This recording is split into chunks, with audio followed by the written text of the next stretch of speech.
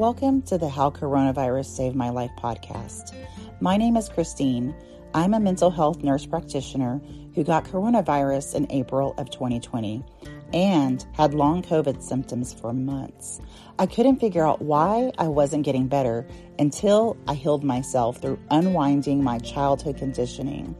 This is my story on how coronavirus saved my life and how I healed myself, along with others sharing their own personal stories and how they are navigating through their own healing.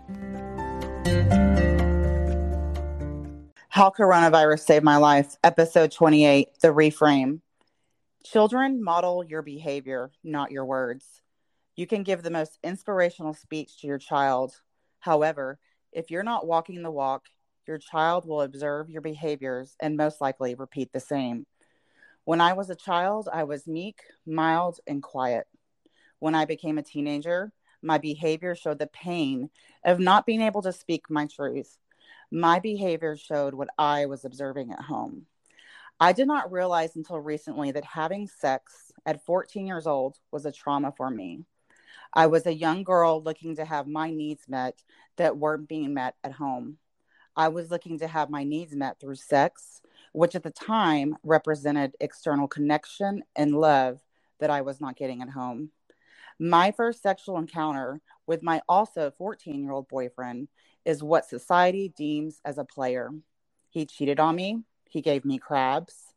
My first boyfriend only repeated the trauma that I was experiencing at home. I have been guilty of viewing men as disgusting, trash, and purposely hurting women if they are cheaters, have multiple girlfriends, multiple baby mamas, flirting in front of their wives, hitting on their friends. Society tells us that men should know better.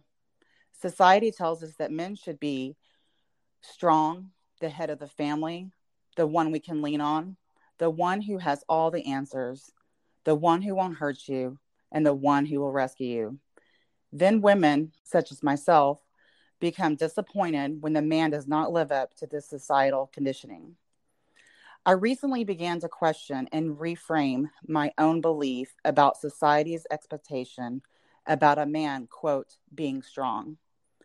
I looked at my first boyfriend, who again was 14 years old like me. He had no father, a mother who worked multiple jobs, and a teenage sister who was put in an unfair position to raise him. How was he supposed to know how to be strong with no father or no mother? How was he supposed to know how to be the head of the household when he had no one modeling these behaviors for him? How was he supposed to know to have all the answers when there was no one at home showing him this? He was trying to get his needs met at 14 years old, just like me. This was the beginning of my reframe. I had a crazy childhood. I have many friends, clients, colleagues who all have had some kind of crazy childhood experience and trauma they've dealt with. Sometimes our egos like to compare whose childhood had it worse. For myself, I have always felt as if I was always the one who had it worse. My childhood experiences I share on my podcast are only about 10% of what I've been through. I've never really met anyone whose childhood compared to mine until now. Until I met Chris Allen. Chris Allen is a restaurant software developer and systems engineer. He's the CEO and co-founder of Advanced Computing and Technology. But his CEO title does not even begin to tell his story. Chris is an inspiration and a role model. He had to teach himself what it means to be strong, what it means to be head of household. He had to teach himself how to treat women and what it means to be a man. He had to teach himself through extremely tough, repeated circumstances when all the cards were stacked against him. He did this by reframing his own childhood belief. The purpose of today's episode is for the listeners to look at their own beliefs about what society tells them about men and maybe begin to reframe their own conditioned belief. Thank you, Chris, so much for coming on my show today and sharing your story. Thank you for being vulnerable and transparent and trusting my listeners with your powerful story. Absolutely. Thank you so much for having me. Before we kind of go into your story, when we kind of did our pre-call episode, I when we started talking and you were just talking so freely, I just remember my body just felt this jolt because you're so transparent and direct, which is totally me. And I was, you're just like, this is what happened. This is, the things that went Right. on. And I am the same way. It's almost like we don't warn anybody. We just say it. Nope. And right. And I just got this jolt and I was like, I wonder if this is people's reaction when they're around me when they hear my stories, like, because it's just it's who we are, what we grew up. It's our story, and I just love that connection because it's the same thing with me. Can you give the listeners a little bit of background of kind of where you're from, what your occupation is, how long you've been married, how many kids you have, just kind of a couple sentences? Yeah, absolutely. My name is Chris Allen. I'm from Peoria, Illinois, about 2 hours south of Chicago. Um, I was born there, bounced all over the country. I've been married twice. I'm in my second marriage now. We've been married for about a year and a half, but together for 6 years, and we have a combined 4 kids. Awesome. Awesome. So I will say another connection when we were talking, doing our little pre-interview was definitely the mother connection. We have a lot of very similarities with mothers and their behaviors. But so you grew up, can you kind of paint the picture for the listeners? Like when you grew up, like who in the household, how many siblings, brothers, sisters, was there just your mom, mother and father? Can you kind of paint the picture of what was going on in your household? Well, my household, it was kind of difficult because we were raised. It was me. I'm the middle boy out of three, and I have a younger brother and an older brother, and our mom unfortunately had been married 6 times, so there was no guidance on who the father figure was at that point or anything, and unfortunately, I lost my father to suicide. He killed himself when I was 9 years old. So after that, my mom continued to remarry over and over, and we never really had a true father figure until my late, I guess, teens, when one man came along, but he ended up passing away before I graduated college. So no structure, no guidance, no anything from sports to anything I tried to do to figure out what a man is supposed to be or supposed to do. I had absolutely no clue. I learned from my friends and watching them in the streets, and uh, I I got lucky just to be intelligent and book smart enough and athletically enough that I was able to mask all that, so nobody ever knew that I was, fiending to be a father, to know what a father really was. So.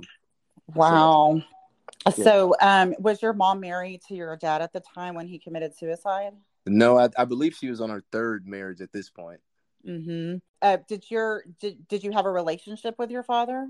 Yeah, I did. I was really, really close to my dad, and when they separated, my biggest thing, I always, out of the three boys, I was the only person to go back every single summer, and I would go stay with my uncle just so I can be around my dad, like in the same city of some sort. Because again, when my mom got married, we didn't just stay in Peoria. We ended up going to Colorado. We lived in Vegas. We went from Vegas back to Colorado. Peoria was just the resting spot for us. But I always came back and I stayed in connection with my dad's side of the family, which caused a rift with me and my mom in the first place because I guess wasn't supposed to have any affiliation with him. But I personally took it upon myself to go back every single summer, even after he passed, because I wanted to figure out exactly who he was and what happened to him. And it took me 28 years to figure out exactly what happened to him. Wow, that is powerful in itself. Did your mom view it as a threat or something? Were you wanting to have a relationship with him? I mean, In my heart, I believe so, because there was one time that my dad and my mom, they were separated, and I was at a McDonald's. We had walked up, me and my younger brother, we walked to McDonald's, and I turn around and I see this guy that looks just like me, and I had no clue. And we were staying at my aunt's house at this time in her basement in Peoria, And I see this guy, he looks just like me, and he starts talking to me. I start talking to him, and I realize it's my dad, but I hadn't seen him for 2 or 3 years. And he ends up driving us back and asking us where we were staying. So he drives us back to my aunt's house, and my mom, she just gets furious because I'm around my dad, I guess. And to this day, I still, I kind of let my mom make it, and I didn't want to make it a big deal. But every time I asked to go live with my dad, stay with my dad, I felt the wrath of hell. And that was the hardest thing. I remember I literally said I wanted to go live with my dad, and that's when I got I got beat pretty bad that day. So By your mom? yeah, yeah. Wow. That's just, hearing your story, and we're just at the beginning, is like, there's so many similarities, like with my mom's been married at least 5 times, Oh wow. and, every Christmas, it was pretty much assured that my mom would, be on the phone with my dad and then call him a motherfucker, on Christmas. And, I was always in between, they would complain about each other, but, to me, the child, and so I always took it in as, like, if my mom said, your dad is an alcoholic and he's a loser, I'm thinking she's talking about me. And then he's talking about, what a fat bitch my mom is. And so I'm like, they're talking about me, because Wow. they're talking to a child like this, like they're like, I'm supposed to have all the answers. And I was not physically abused by my mom, but there was definitely a lot of emotional abuse and manipulation and gaslighting and things like that. And even, I mean, I haven't talked to my mom in over a year, I believe. But the last words from her to me was her telling me how selfish I was for grieving my dad's death. Oh wow. Wow. Whoa. That's Yeah. yeah, that's I'm sorry to hear that. That's because that's unfortunate and that's sad because Because I've been down that road, and it's not yeah. it's not pretty at all. And you're lost, and you're trying to figure out how to live life and just be a good person. But how can you be a good person with all this shit that just goes on around you? And it turns you into I turned into a recluse. I was really quiet, but I was extremely aggressive with everything that I did because of everything that was happening. And my mom, Mm-hmm. like, I would see her, like, through these 6 marriages that she's even been through. I've seen her ribs broken. I've seen her jaw broken. I Mm-hmm. seen my 11-year-old brother beat up one of our stepdads, when we lived in Mississippi, and made me drive for 2 hours and we're 4 years apart. So, it's crazy that we drive all the way to another state. Nobody has a license. My mom is blacked out in the back of the car, and just 3 boys. And we just always knew to go back to Peoria because that's where our family was, and they would let us stay for a little bit. And then she'll get well enough and she'll find another dude. And then here we go. We're back on the same road. I went to 8 or 9 different elementary schools all across the country.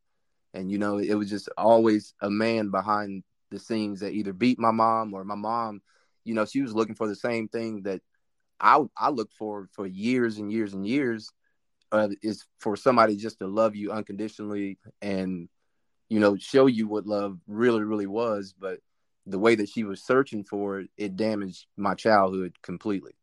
And I still don't blame her for it, because I know how it is to reach out, and because she was rejected by her family for, we're mixed. So Mm-hmm. the white side of the family, they went crazy for her having mixed kids. And then the black side, it's the same thing.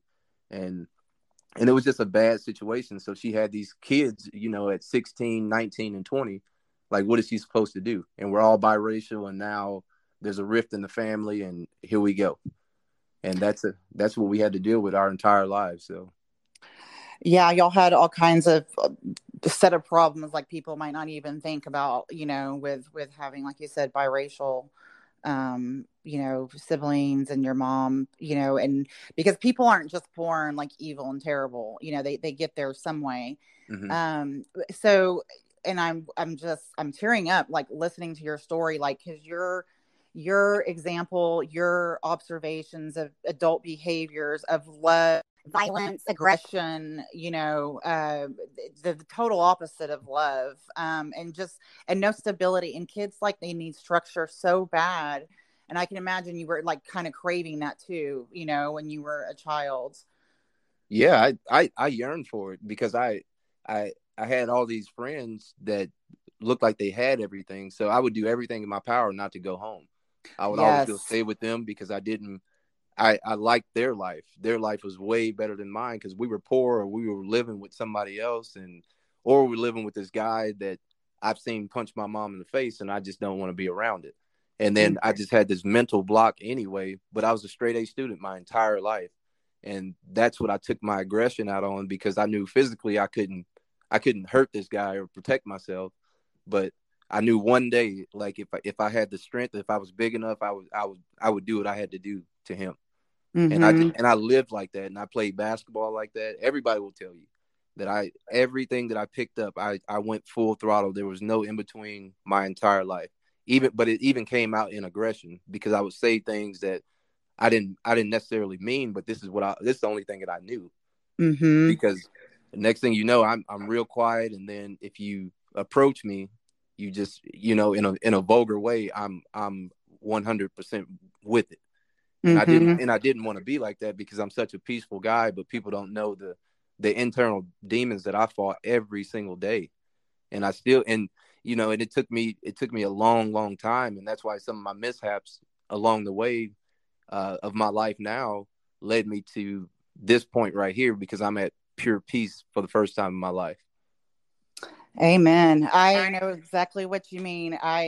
For the first time, I feel like with my life, I've always been trying to get out of something, like get out of my mom's house, go live with my aunt for a bit in high school. And then, I was living with my dad for a bit and then like get out of that situation and then get married at a young age. And then like, I'm always going and planning and going and planning to get out of whatever the chaos that I'm currently in. Hmm. And for the first time in my life, I don't have a plan. I don't have anything I'm running away from. I'm like completely at peace. Man, that's amazing because that's that in my mind I call it is it's the shift. It's a shift Mm-hmm. where you no longer have to you don't have anything on your back that stops you from being who you are or loving who you are or just actually liking the person that you look at in the mirror. I do that every single morning now, and life is just different because I have all the weight in the world that I carried from all the problems that I've ever experienced. They no longer exist, and it's only up to me, like, to bring them back up. But I let I've forgiven everybody. I don't have one enemy on this earth. If I do, I don't know them. But other than that, though, Yeah. everything is falling into place because of because I was able to let it go, and it took some hard wake up calls in order for me to get to this place. So were you living with your mom when you graduated from high school? Yeah, I was, and I actually graduated high school in Oklahoma City. So after I graduated, 2 days after my graduation, I was at the University of Arkansas. My room was already boxed up and everything a week before I graduated, so I knew I had to go. Wow. And I recently interviewed Melissa Lorena. She's a podcast host and a business coach and things like that, and a writer for Forbes magazine. But she was raised by a mother who had bipolar. And one thing that stood out for me with her was she said school equal freedom to her. She just knew that that was her ticket, her key to freedom was school. Did you feel that same way? Absolutely, and it's crazy that you said that. My mom was manic depressive bipolar as well. Mm. So, and the depression, suicide attempts to everything. While all this stuff was happening to her, we found pill bottles on the floor, find her unresponsive on the floor. Like, we knew that there was no scholarship. You had to go make one. You had to Mm-hmm. go get straight A's. You had to go excel as as an athlete, and that's what all three of us did. My older brother, he ended up going to the military at 16 years old, and he signed his own. Whatever you do to make guardianship of Mm-hmm. himself, he Mm-hmm. did that. He did that, and he left. So, and my younger brother, he did the same exact thing. He played football at Oklahoma, but we've experienced all this together, and all three of us, we tried to stay as close as we possibly can. But there was a gap with us so much in our own house. All three of us, when we were all going to school, we never went to the same school together because our house was just chaos. And we were taught like, okay, we don't like you, we don't like you, we don't like you. So we would walk out the same house, and I would go to my bus stop for my school. My other brothers, they'll go to theirs, and then we just went to rival high schools. So that rivalry, it stemmed all the way back to the house. So there was no friendship, there was no camaraderie. Everybody just confused, living in their own world at this time. But now I look back at it, if all three of us would have went to school together, we could have created something special, but we never did. So that's how competitive it was. That's so interesting. Why did your mother make that decision for you guys to go to different high schools? No, she wasn't really involved in that. She was just, okay, well, if y'all going to school, y'all go to school. But I think the animosity that we've had, we just had different perspectives on things. Mm-hmm. So we didn't really get along, and we would always fight. And our fights weren't just regular, punch in the stomach fight. This is run to the kitchen, get a knife type fight. Yeah, so we didn't like each other, and there was no way I was going to go to school with him, and he wasn't going to have the same friends that I have, or vice versa. My friends are my friends. This is your friends, and the only good thing that happened out of it, that we were able to hide the fact that we didn't have any money, because you got three people going to three different schools. So now I can wear his clothes and he can wear my clothes, so it looks like we always have something different. So nobody knew, because we weren't at the same schools. But that is struggled. fascinating. That is fascinating. That is so fascinating. It's almost like you guys, like, my thought is, you don't know who to blame. You just know you're angry. So you're almost like blaming each other. Whose fault is it that we're going through all this stuff? It's hard to wrap your mind around, like, the person who's giving you shelter and food. It's their fault, Yeah. And so you're like blaming each other. And then it's almost like, I mean, I'm actually glad that y'all went to separate schools, because y'all like needed the space. You know what I mean? We did.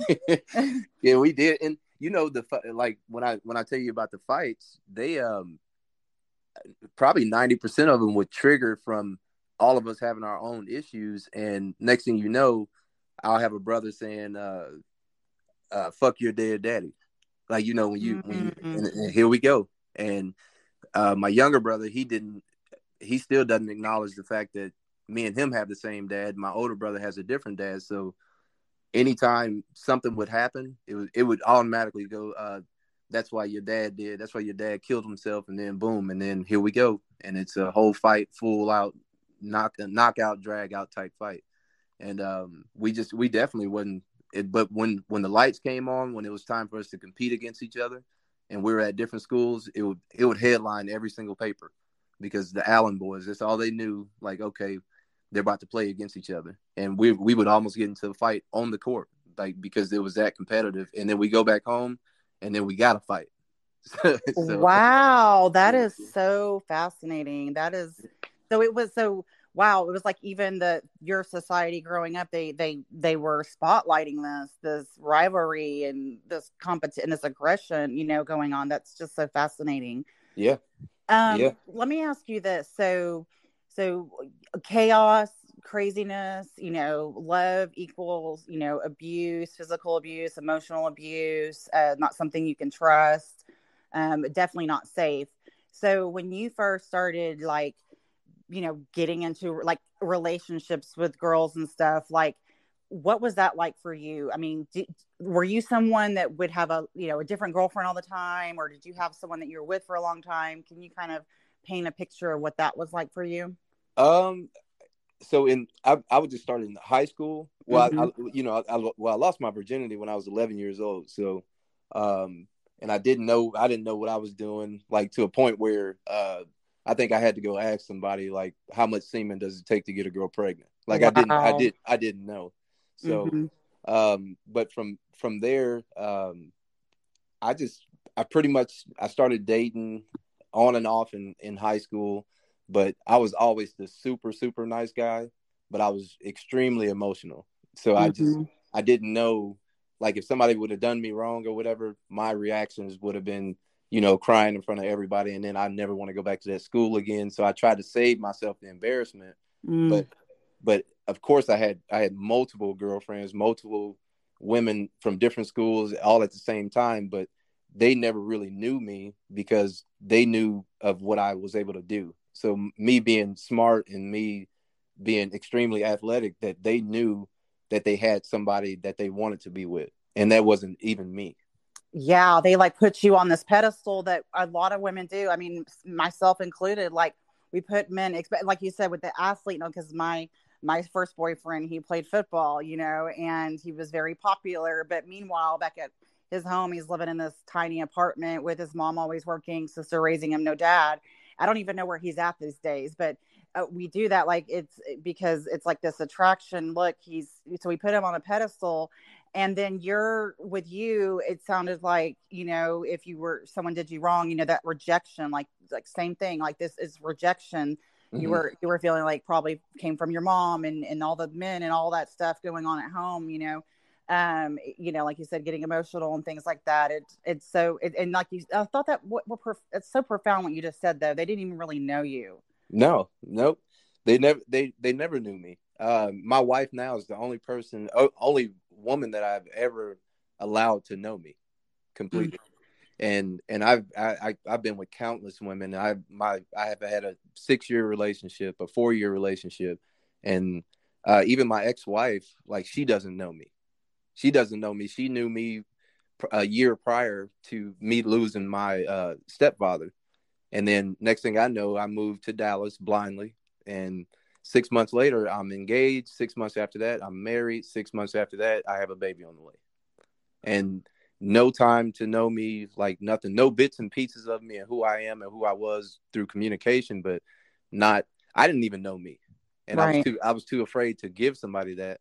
So when I got married, I knew that I was making a mistake. I knew, and it wasn't necessarily her fault. It was my fault for, you know, being so vulnerable and so needy to be attached to something that I guess you felt the same way. And then that's how we ended up being married in the first place. And that was horrible. That was a horrible decision on both of our parts, because nothing that wasn't God putting people together.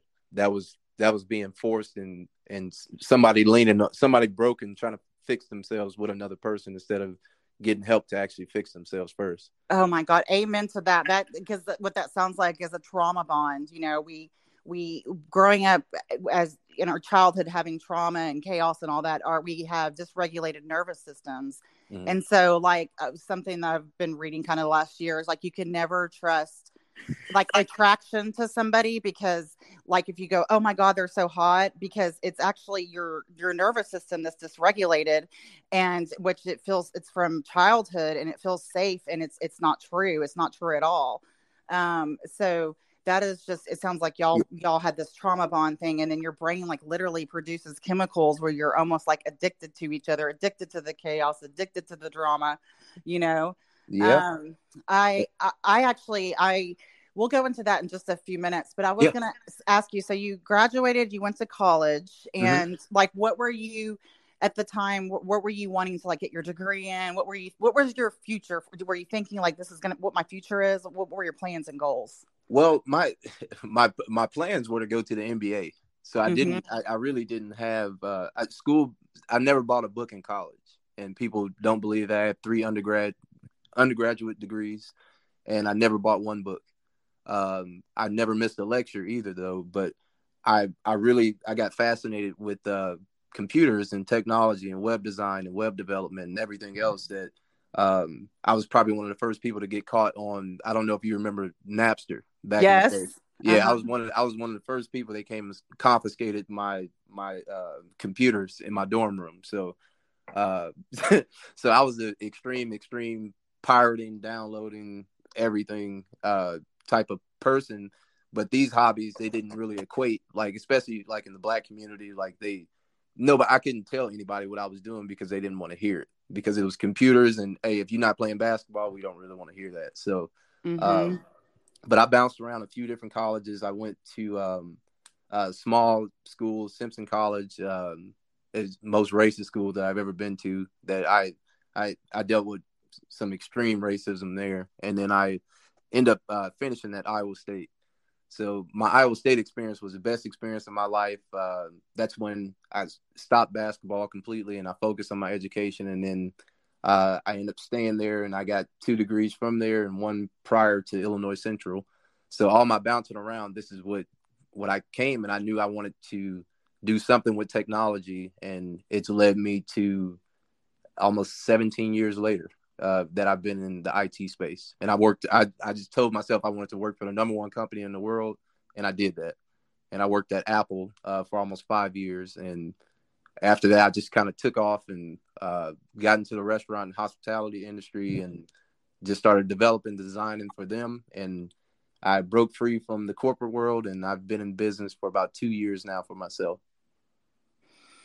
That is just amazing. And what is amazing is that didn't exactly come very easy. There was like some roadblocks, along the way. Kind of back to that, your first marriage.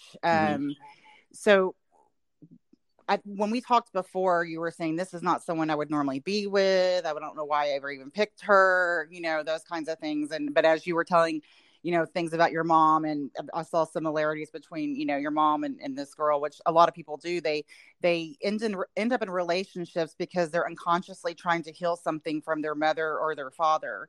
I've been known to date a few alcoholics because I was unconsciously trying to heal my father, Yeah. So how did y'all meet? And you don't have to give too many specifics, but how did y'all meet? And at what point were you like, you said that you knew you shouldn't have done it, but like, at what point were you like, this is not where I'm supposed to be headed. This is not what I'm supposed to be doing. Well, we met. She went to college with my younger brother. And my stepfather ended up passing away at this time, around that time. So this is 2010. And I get this long, sincere message on Facebook. And I had just lost him, and I was really, really closed off, but I was really popular at the time too. So I always had people around me, like at least 10, 15 people at all times. It didn't matter. I always had a different girl around me or something around me. But this one message, I finally opened it and I paid attention to it. And it was the most heartfelt message I've ever heard from anybody. And I read it, and it was just the sincerity of it made my brain flip. And I was like, oh, I never had anybody say these words to me. And they were just so nice about the loss of my father. And, hey, I know your brother. I know your family. You guys, you're going to get it together, and God is with you and all this. And that intrigued me. So as soon as I got intrigued, it led to a phone conversation, and I was living in Scottsdale, Arizona at the time. And 6 months later, I ended up packing up from Scottsdale, and I literally moved here with no specific plan in mind or anything, just to come be with her. And that's how I ended up here. And it was a blind move. I didn't have an apartment, so I ended up moving in with her. And then everything just started going so fast, but we were bringing the worst out of each other. I'm talking the absolute worst. And I still had a past. Like my past never went away, because the women that I had previous to this, though, I just kind of fell off the face of the earth. So they didn't know where I went. And I kind of went out in hiding to be with her, because when I was with her, I didn't, the phone calls and the text messages, they didn't stop. And by no means was I a good guy, but I just, I was still teetering with this in and out of this relationship type thing. And I knew I shouldn't have been here, and I knew I shouldn't have either wasted her time or she shouldn't have wasted my time, but I knew that I was turning into a monster, like being here. Wow. So what, it's just what you said about her sending you you heard words and emotions you've never experienced in your life, and probably something you were like, this is unconsciously, possibly, like, this is the thing I finally have been needing and wanting that I never got in childhood. Here it is, and I could see why you ran right towards that. I mean, because when you finally get the thing that like you said, blindly, like, of course, like, that would be a natural reaction, is to blindly go to where someone who is offering you love and kindness. Let me ask you this. Yeah. How long, like, before all that went away? Like, was it pretty quick, like, where the love and kindness kind of stopped, or how did that look? It was really quick, because of the day that I even landed here, my grandfather passed away. So I had so many deaths. So just so everybody listening, that I by the time I was 27 years old, I had lost 27 people. And these are from friends. This is from suicide. This is from murders, from decapitations, from a whole bunch of stuff that I've seen and I've witnessed just in my life. That I I got off the plane here in Dallas, and I get a phone call saying, "Hey, your grandfather just died." And I'm like, "Oh, okay." And I go in and I tell her, I'm sitting at the pool with her dad, and we're just talking. He's getting to know me, and I tell her, "Oh, I think I gotta go," and she was like, "Oh, I can't believe you're leaving." And then my mind automatically flipped and it shut everything off, and I just said, "What do you mean?" I said, "My grandfather just died." Well, if you leave, don't come back, and all this or whatever. And I was like, "Whoa!" I'm like, "Hold on." So I finally, I kind of bypassed it, but I ended up missing my grandfather's funeral because I felt obligated to stay in Texas. Mm-hmm. And from then, I just had so much anger and so much built up, like I just couldn't.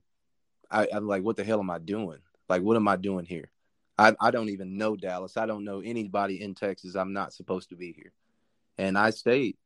And something in my heart just made me stay because this was a person. Like, if I go back and rewind it, this person, I I I was teetering with, okay, yeah, she wants the best for me, or she wants this for me, or whatever, but she's actually for me. And I told myself that, and that made me stay. Wow. Just you talking about all the deaths and stuff, Mm-hmm. that has happened, and just, I mean, that's just trauma, PTSD. I'm thinking, I could not even imagine, dealing with all of those things on top of, your home life. And I Mm-hmm. mean, no wonder you ran towards her. I mean, that's just not even, it's not violent, so you think at the time, right? It's not like emotionally violent, physically violent, it's love. And then you get here and you're like, what am I doing? That's so interesting. And so so you married, you said, how long after y'all met? Maybe it was a year. I got here in July. We were married the following July. And when you were marrying her, were you like, this is the wrong decision? Did you feel that? The night before, I went crazy. I went crazy in the house, and I told everybody, fuck everybody here. This wedding is off. And I literally told everybody in the house, all my groomsmen, all her bridesmaids, everybody. And me and her were arguing in front of everybody. I just said, fuck this. I don't want to do this. I told her dad that. And, I went ballistic that night. And I knew I was making a bad decision. And then even in the morning when it was time to go to the wedding, I was drinking in the pool, swimming around with my friends. And then I guess it was the cleaning lady. She said, "Oh, you got a wedding to get ready for," and I said, "Fuck you." And I just there was no way. There was no way. But my boys said, "Hey, man, we came all this way, man. You better go marry that girl. Do this, do that." So I'm like, okay. So I'm trying to get it together, and uh, I tried to look at it as a party, but there was no refuge in me, like, to find peace, God, love, happiness, everything that a marriage is supposed to bring. And I knew that, but I didn't want to disappoint anybody, and I wanted to give her her day. So at the same time, it was like, okay, I'm here now. Let me just go ahead and do it. Mm-hmm. So that's what happened, and it didn't last long, because temperament from each of us or whatever. But it boiled over one night, which ended up almost ruining my entire life because I ended up being on probation for 8 years after the incident that we had. It was deemed an accident. It was proven an accident, but it was just bad timing, bad county, bad everything. So, and I think they started off with like 8 years in prison, or 18 years, and then I got it down to 8, and then I just took the 8 years probation, and that's when we get into the part where I violated probation, and here we go, and they sent me away for 2 years. Whew. And one thing that I want to rewind just a minute, but because when you were telling me sort of the incident that led up with her, the things that she was saying to you, can you tell the listeners the things that she was calling you in front of your child? Oh yeah, it was a full blown argument, and like back and forth, and I hear, oh, here goes your nigger dad, uh and I just said, quit fucking playing with me, over and over and over again. And I don't remember all the words that she said that night, but it was enough to get me to, I just said, just leave me the fuck alone. I probably said it like 10 or 15 times. Mm-hmm. And what are you going to do about it? What are you going to do about it? And then I jump over across the bed and I try to snatch. I said, just give me my fucking daughter. And I snatch away. I try to snatch my child away from her. And my elbow ended up hitting her in the top of the eye. And that's when they charged me with aggravated assault with a deadly weapon. After, she left the house, pulled away. I go back and I lay with our newborn child, 3 months old at the time. I lay back down on the couch, and then soon as I lay down, maybe 30 minutes after that, they kicked the door in and they charged me with aggravated assault with a deadly weapon. Even the cop said, "That's what's wrong with you black athletes. You think you can go around hitting white women?" And I knew from then on it was over with. But and the text message was sent, to all of my friends, all the prominent friends that I have too, with dried up blood on their face. But it was sent out to everybody, and my whole reputation was just ruined after that. And, yeah.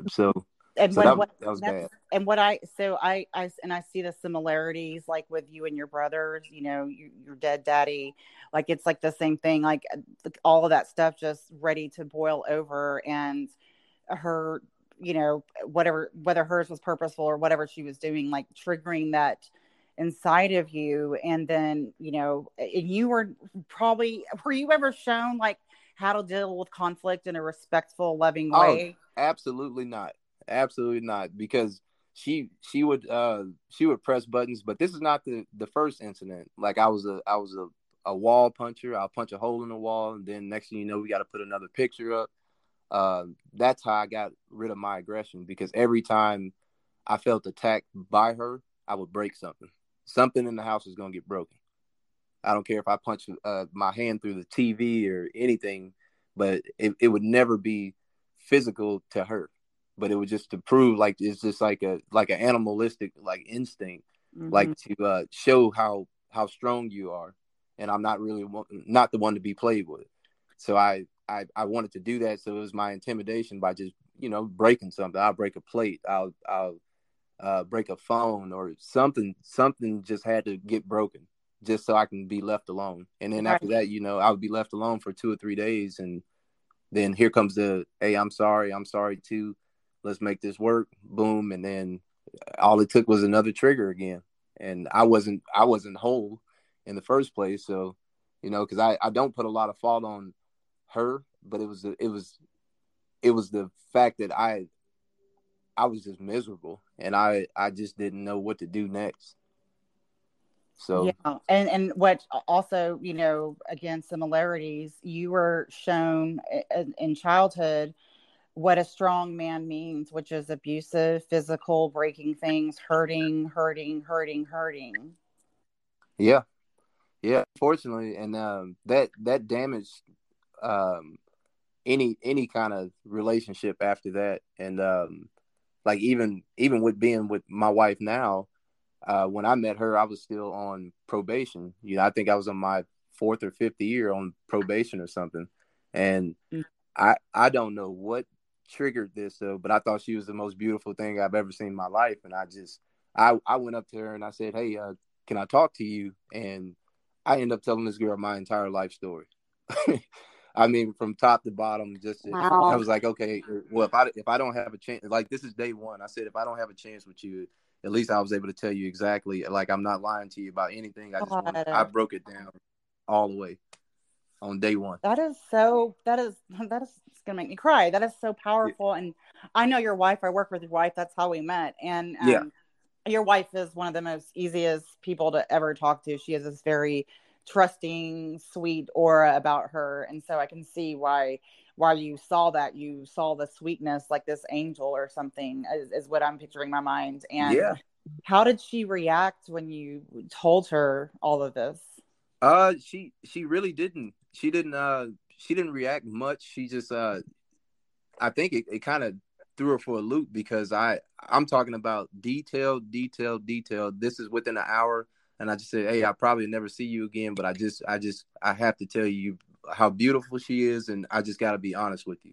This is what my situation is. This is what I have. I have I have a little 1 year. I have a little 2-year-old at the time. She's almost 3, and I just broke it down. And uh, we, I texted her the next morning when I didn't hear from her, and I just said, "Hey, I just wanted to say it was an honor to meet you."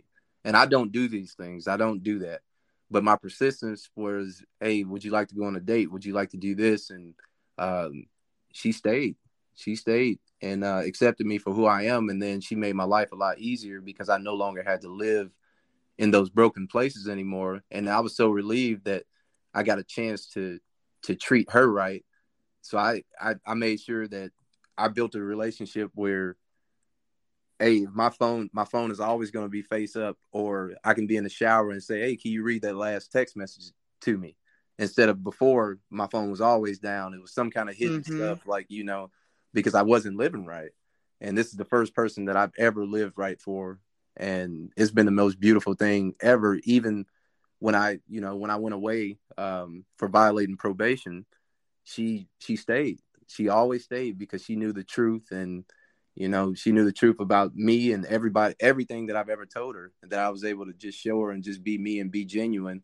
And even though we were misunderstood by a lot of people, when I violated probation, that she had an opportunity to leave, but she never did. And her love has never wavered at all in any kind of circumstance that we've ever been through. So now we're just both at peace, and she's happy, I'm happy, and we keep having kids, and it works out, and it's a beautiful thing. So Yeah, that is the two most cool things I love about that is that for the first time you were able to be authentic, and then the second, create a safe space for you to be authentic and to heal. I mean, that's just so beautiful. I mean, right before you met her, like, were you going through a shift at the time? Were you starting to heal yourself, or what was going on? Like, what? I'm just curious. Like, why did you do that? um honestly, it was, I never felt like that. I accidentally met her because I had a friend that just lost his mom, and he was looking for a place to get away. And I've always been that person for my friends, that they can come, "Hey, go holler at Chris, go talk to Chris, he'll be there for you." So he had just lost his mom, and I take him to this pool party, like this day party, and I promise, when she walked in, the whole room just stopped. Wow. And at this time, I'm still, popping mollies, going into clubs, and looking for a woman to take home at 2 a.m. Like, Mm-hmm. that's what I'm drinking. I'm having a good time, but everything stopped. I don't know how to explain it beyond that, but everything stopped when I saw her. And it got to a point where, when we started talking back and forth, any female friend or anybody I was having sex with or anything at the time, I literally called them up to a restaurant, and I set them across the table from me and just told them, "Hey, I fell in love with somebody." And this is only a week of knowing Sam. So I tell them, like, I can't, like, we can't do this anymore. Please just don't text me anymore. Don't call me. And I'm sorry. I know if I misled you, and I did that to at least 8 different women, that I just cut it off. And I did it behind the scenes, but I let her know, like, this how serious I am, and I'm ready to commit to you. So, and I broke some hearts along the way, and I got some drinks splashed in my face, but I had to come in 100% ready for somebody of her caliber, and that's what I did. Man, our stories are so similar. It's scary. It's just so scary because, like, after I got divorced, I took a whole year off from dating purposely because I knew that I was in a vulnerable state, and I didn't want to repeat those same, like, old toxic cycles. And through, like, dating and stuff, it's interesting because I'll meet someone, and within a few minutes I'm like, oh my God, they remind me of this ex-boyfriend I had in high school or whatever. And it's almost like I've had to sort of heal the ex-boyfriends of the ghost past or something, to heal that stuff, to finally get to where I am today, and the person I'm with today, who is just of a different caliber than I've ever experienced. So I love that and I love what you did, how you, like, set them down face to face, because that was, whether you realize that was like a healing thing that you had to do, like, it built your confidence, your power, and being able to tell these women, no, I'm not doing this. Just like, because when you got married, you didn't want to do it and you didn't say no, you didn't stop it. You tried to, but you were never shown that it's okay to say no. It was safe to self-protect by setting boundaries. And I just love that this thing came alive in you when you met Sam, and it just like propelled so much power and healing and stuff in you. And what's funny too about the universe is sometimes, lessons that we still need to, cycles and things that we haven't yet quite healed, we think we have, they come back and rear in its old ugly head again. Yeah. But it's important for that stuff to do that, because once you heal those cycles and those things inside of you, then the next stage of your life is just absolutely beautiful. So what I love what you said about, when you said you violated probation and people had misconceptions and misunderstandings and didn't know, why, y'all stayed together or whatever the reason is. What was that like? Was that hard for you? Did you feel like people didn't like, did you ever doubt like that she was going to stay with you? Did you feel like she was going to leave you, or did you trust that? No, I never, it never crossed my mind that she would leave, because she always showed, like, even when I violated, she was there. She was there the entire time. And, it's even when I went away for 2 years, I got a letter every single day. Every day I would get a picture, a letter. She never wavered. And then, I had my oldest child, she became friends, like Sam became friends with my ex-wife.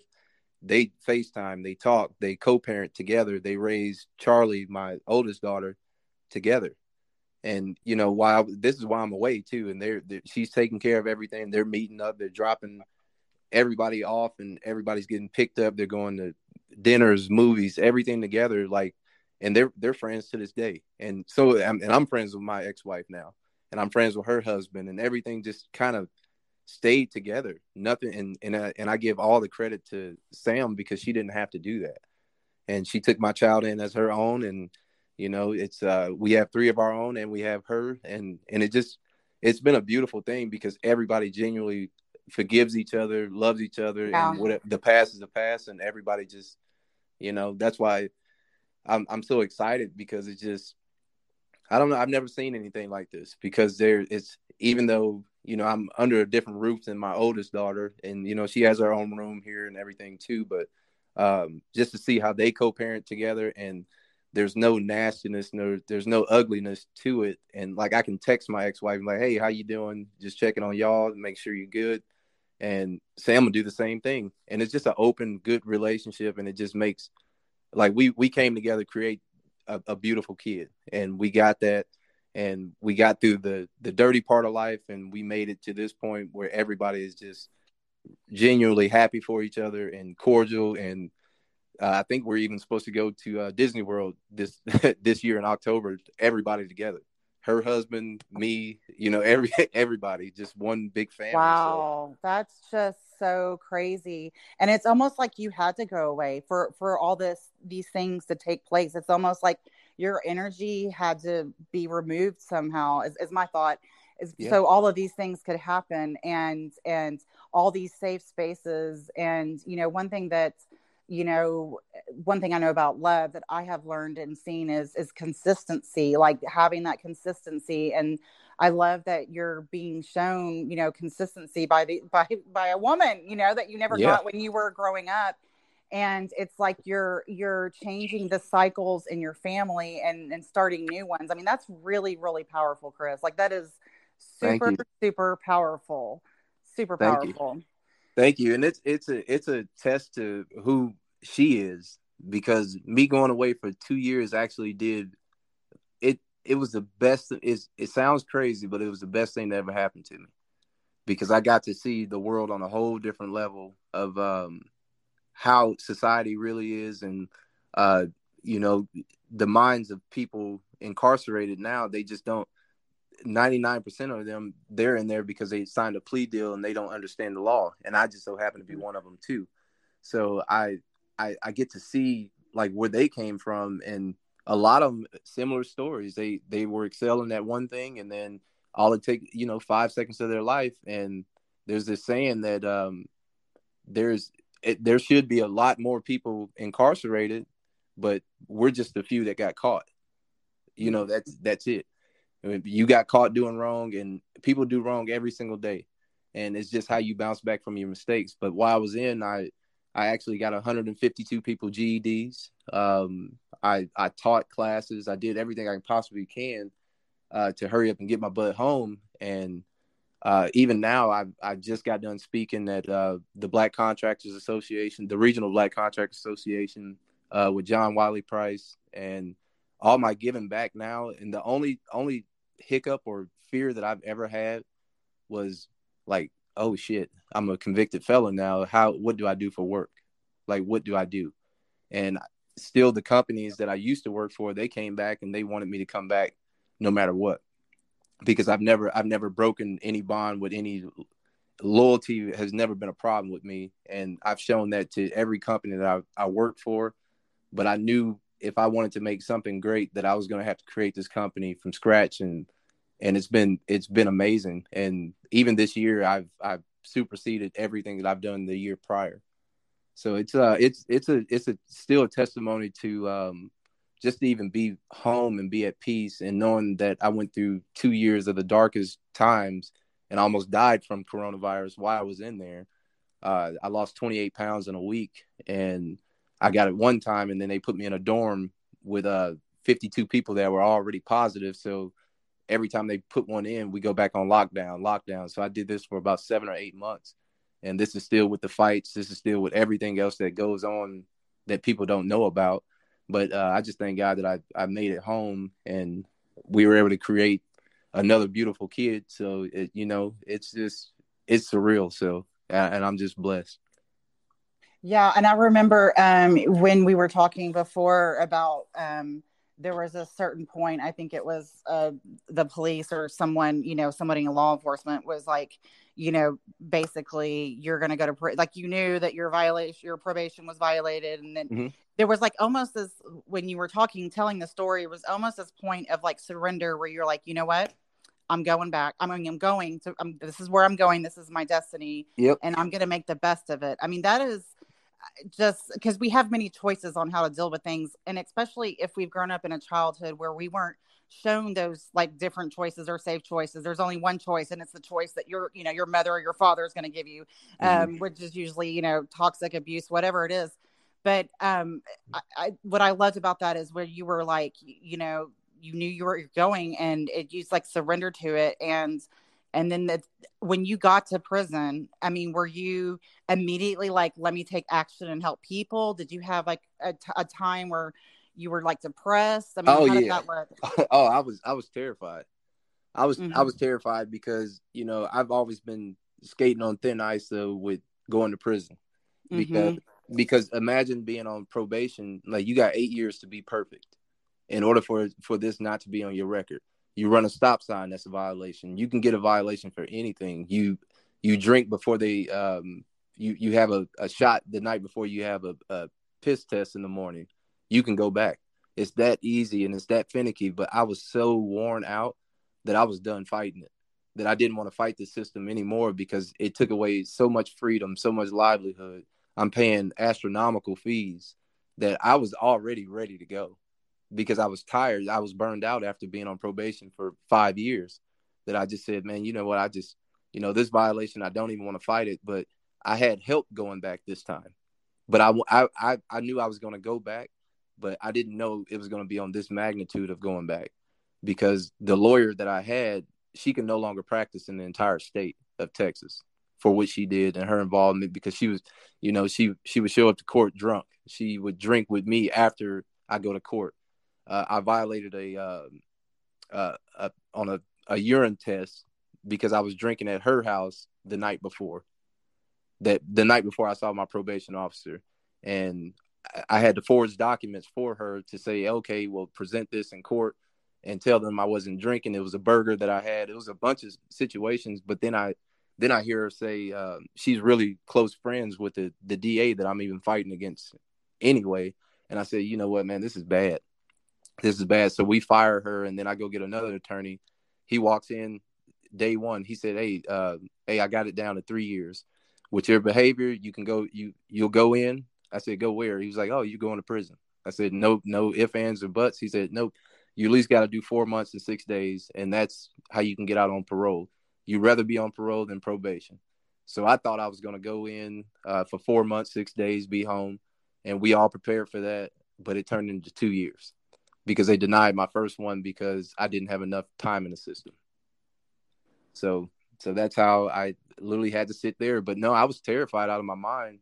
And I started lifting weights, and I got up to almost 230 pounds and trying to fight everybody to prove myself like the first 5 or 6 months. And when I got tired of fighting, I went to the hole for 45 days, and something just shifted after that. Like when I got out, and it was so crazy. I got out on the Easter Sunday, and they put me back in general population, and I was just a different person because I had time. They only give you a Bible in there, and I got really, really close to God.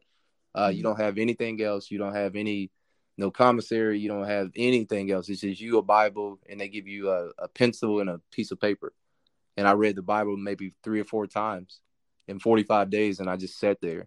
And I prayed on it. And then when I got out, I said, okay, I'm going to do what God wants me to do. And that's when I went to the schoolhouse, and I immediately got hired. And the principal that even hired me, he was one of my best men in me and Samantha's wedding. So it turned into something bigger than what I was actually doing in my mind, because I had to be able to accept that shift that God was placing in my heart. So, and I did it, and I came out the most peaceful, and I see things different, and nothing bothers me anymore like it used to. Like absolutely nothing. I'm just so at peace and just calm, and I don't even think anybody can ruffle my feathers at this point. I don't care what they do. It just won't work anymore because I don't live there anymore. Mm-hmm. So that is just one of the most beautiful stories I've ever heard.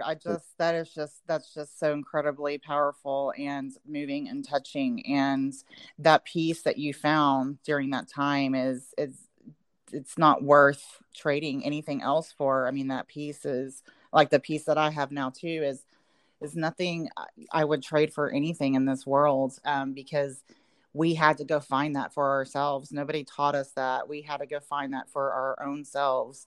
And how beautiful is that we can finally like enjoy our lives. And one thing is like with all of that turmoil and chaos and things like that, and then finding the peace, it's like, we're all worthy. We are all worthy simply because we exist. Nobody is less worthy than the other person. And how beautiful it is to finally like sit in that, your own worthiness and your own peace, because that's where love and connection is too, Yeah. It's a beautiful thing. And I wouldn't wish prison on anybody, but I do wish everybody has this isolation time just to be 100% honest, because you can't bullshit your way through prison. You can't. Mm-hmm. You have to be transparent, open, because you will get exposed in there. But it's up to you just to, hey, just who are you? You get to reinvent yourself. You get to, come clean with all the stupid shit that you can think about in your life. That, like, I thought I was like, man, I could have went to prison probably 50 times. All the mistakes that I've made in my life, if I would have just got caught then, or if I would have got in trouble then, or anything. But the lies that I used to tell, the manipulation that I used to do. I used to hang around weak people when I had money. I used to hang around women that I knew didn't have any morals because of who I was and who I knew. And, it was just a status thing that I was taking advantage of. I wasn't a good person. I wasn't living right. But that piece of being isolated, and then you have to be 100% real with yourself, it will break you completely down. And then you build back up, but you build back up totally different, because you don't live there anymore. You don't see things the same way. And if you do see things the same way, you know where the mistake is going to happen preemptively before it even can ever get to that point. I mean, all of that is so powerfully true. I mean, that's when I had coronavirus. I mean, that's when my shift began, because when you're alone in quarantine and you don't have access to those things, those comforts that you normally have access to, and you're all alone, you can't be touched, you can't get a hug. You can't be around people. You can't go do your thing. You're absolutely alone in your room. And then on top of that, you think you're going to die. I mean, that is just, shit gets real, when that goes on. And that's why I named this podcast, How Coronavirus Saved My Life, because it is absolutely true during that time and still continue. I mean, that's where I met God. That's where I met consciousness. That's where I met the love. That's where I met the peace. In that fear, in that panic, in that mortality, that's where I met myself. And that is just so beautiful that the same similar situation happened to you where you had to be alone. That is so true that being alone, you can't lie to yourself. You can lie to yourself in many different ways, but when you're alone and you just have a Bible and a pencil and a piece of paper, I mean, there's choices that you can make during that situation, but finding yourself and finding your peace is the biggest gift that you can ever give yourself. Absolutely. Absolutely. And I'm beyond grateful for the experience, because now I can take this, and I'm using my platform now to actually speak. I actually have to go to Austin to speak at the House of Representatives to their reform program that they have, and because they've offered me a guest speaker spot again, and I just spoke at a Second Chance graduation, and seeing these people and understanding it, it's more to it just having that convicted felon tag. It's those are probably one of the most fragile people on earth, but one of the most hardworking people, because what they've endured to even try back to give society a shot, to go get a job or anything like that. I've hired 2 of them already because I know their livelihood is on the line, and they work 10 times harder because of where they've been, and they don't want to go back. But if they don't have any help, they don't have any guidance, they just don't know. They don't know what to do. But to see somebody actually give them a second chance and third chance, fourth chance, it doesn't matter, that they come with the same energy every single day because they just want to be a good person and want somebody to, love them the way that I wanted to be loved my entire life until I met my wife. So it balanced out, and it all comes full circle because I'm going to be speaking at the same place that granted me parole in Austin at the Pardons and Parole too. So, just to go back and thank them people, because they don't understand sitting me down for 2 years was the best thing that ever happened to me. And I can look them in the face and explain to them why. And this is not for any kind of expungement that I'm asking for, but it's for the fact that, hey, if y'all didn't sit me down, something else would have happened to me. So it works out 100% when you just isolate and you accept your punishment for everything that you did on purpose, accident. It doesn't matter, but you can't bullshit yourself. Just go ahead and take it, and then you just turn into the best version that you ever can possibly be, and just keep working every single day, and just be a good soul to people, and everything else will fall into place. Man, you are just speaking my vibration right now. I have a really good friend from childhood. He was in prison. He's half Hispanic, half white. And I bring that up because he was bullied a lot for being Hispanic and things like that. But, he was basically told, when he was a kid, you're going to end up in prison just like your father. So that legacy sort of continued. But, we've had conversations where, he was in prison for 12 years and he said finding a job was the hardest thing because no one wanted to hire you. And then on top of that, not pay you very well. And so he has rebuilt that, reframed that for him. He just kept working hard. Like you said, they're the hardest working people. That is so absolutely true because he has worked so hard to where he's at today. Like, I mean, him and his wife are building this huge house and he's like, the top dog at whatever company he works at and is about to start his own company. And I mean, just for someone just giving him a chance and being able to prove his worth, like over and over was such a gift for him. And I love that this is something that you're going to touch upon when you go down and talk to those people in Austin. I mean, whatever I can do to help with that, let me know, because that is where, because when you grow up in a house where you don't know your worth or you're not told your worth and the people in front of you don't know their own worth, and you have to reframe that, rebuild that for your life, and just to have one person to help you with that is a gift. Yeah, it really is. And I would love to, I'll talk to you more about it, about what they're initiative and what they want to do. And there's a program called Oasis here in Dallas too, that I'll be partnering with them to find job placement for them for the labor that I need done and for the programming. And if you work 80 hours with me, you actually qualify to get your CCNA. So that's your Cisco Certified Network Administration certificate. And that job alone, you can come out the gate from $120,000 to $150,000, no matter what you are, because Dallas is a tech city, so you can do whatever you need to do. But I plan on, after this experience that I've had and being home 2 years now, it's just I'm ready now. I'm at a point where I gotta go change lives and save people and do as much as I can, because I don't want them to remotely end up where I was mentally, physically. I don't want that on anybody else. And now I can see the signs before somebody actually makes that decision and try to help them before it gets to that point. I just love that. That is just so beautiful. Well, thank you, Chris, so much for sharing your story. I'm going to be thinking about so many things the rest of the day and through the weekend. Like, I feel like this might not be our last conversation, because I have so many questions and so many things, profound things that you've said, through this episode. I have to go be alone and think about all this stuff. I appreciate you being vulnerable, and I appreciate that you reframed like what it means to be a man for you and your family, because that is, like I said, you healing cycles and starting new ones. I mean, that is just like so beautiful for you to reframe that for, because we think that society thinks that men should just know, and that they're born just knowing. And it's so not even true, not even close to the truth. So I appreciate you so much. Tell Sam thank you for letting you come on my show and borrowing you for a minute. I thank you so much. I appreciate your time. Yeah, thank you too. I definitely appreciate you, and your story is amazing too. So I'm definitely going to keep tuning into your podcast, and I'd love to do another one with you for sure. I cannot wait. Thank you so much, Chris. You have a great day. All right, you too. Okay. Thank you to all the listeners of How Coronavirus Saved My Life podcast.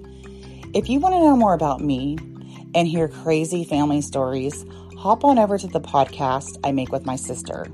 It's called The Family Burrito. My sister, Jessie, and I made the podcast after our dad died in March of 2021. We did it as a way to heal our childhood wounds. Now we are healing, and now we're having a good time. So if you want to hear more stories, crazy sense of humor, and get to know my personality a little bit better, hop on over to The Family Burrito, anywhere you get your podcast streaming.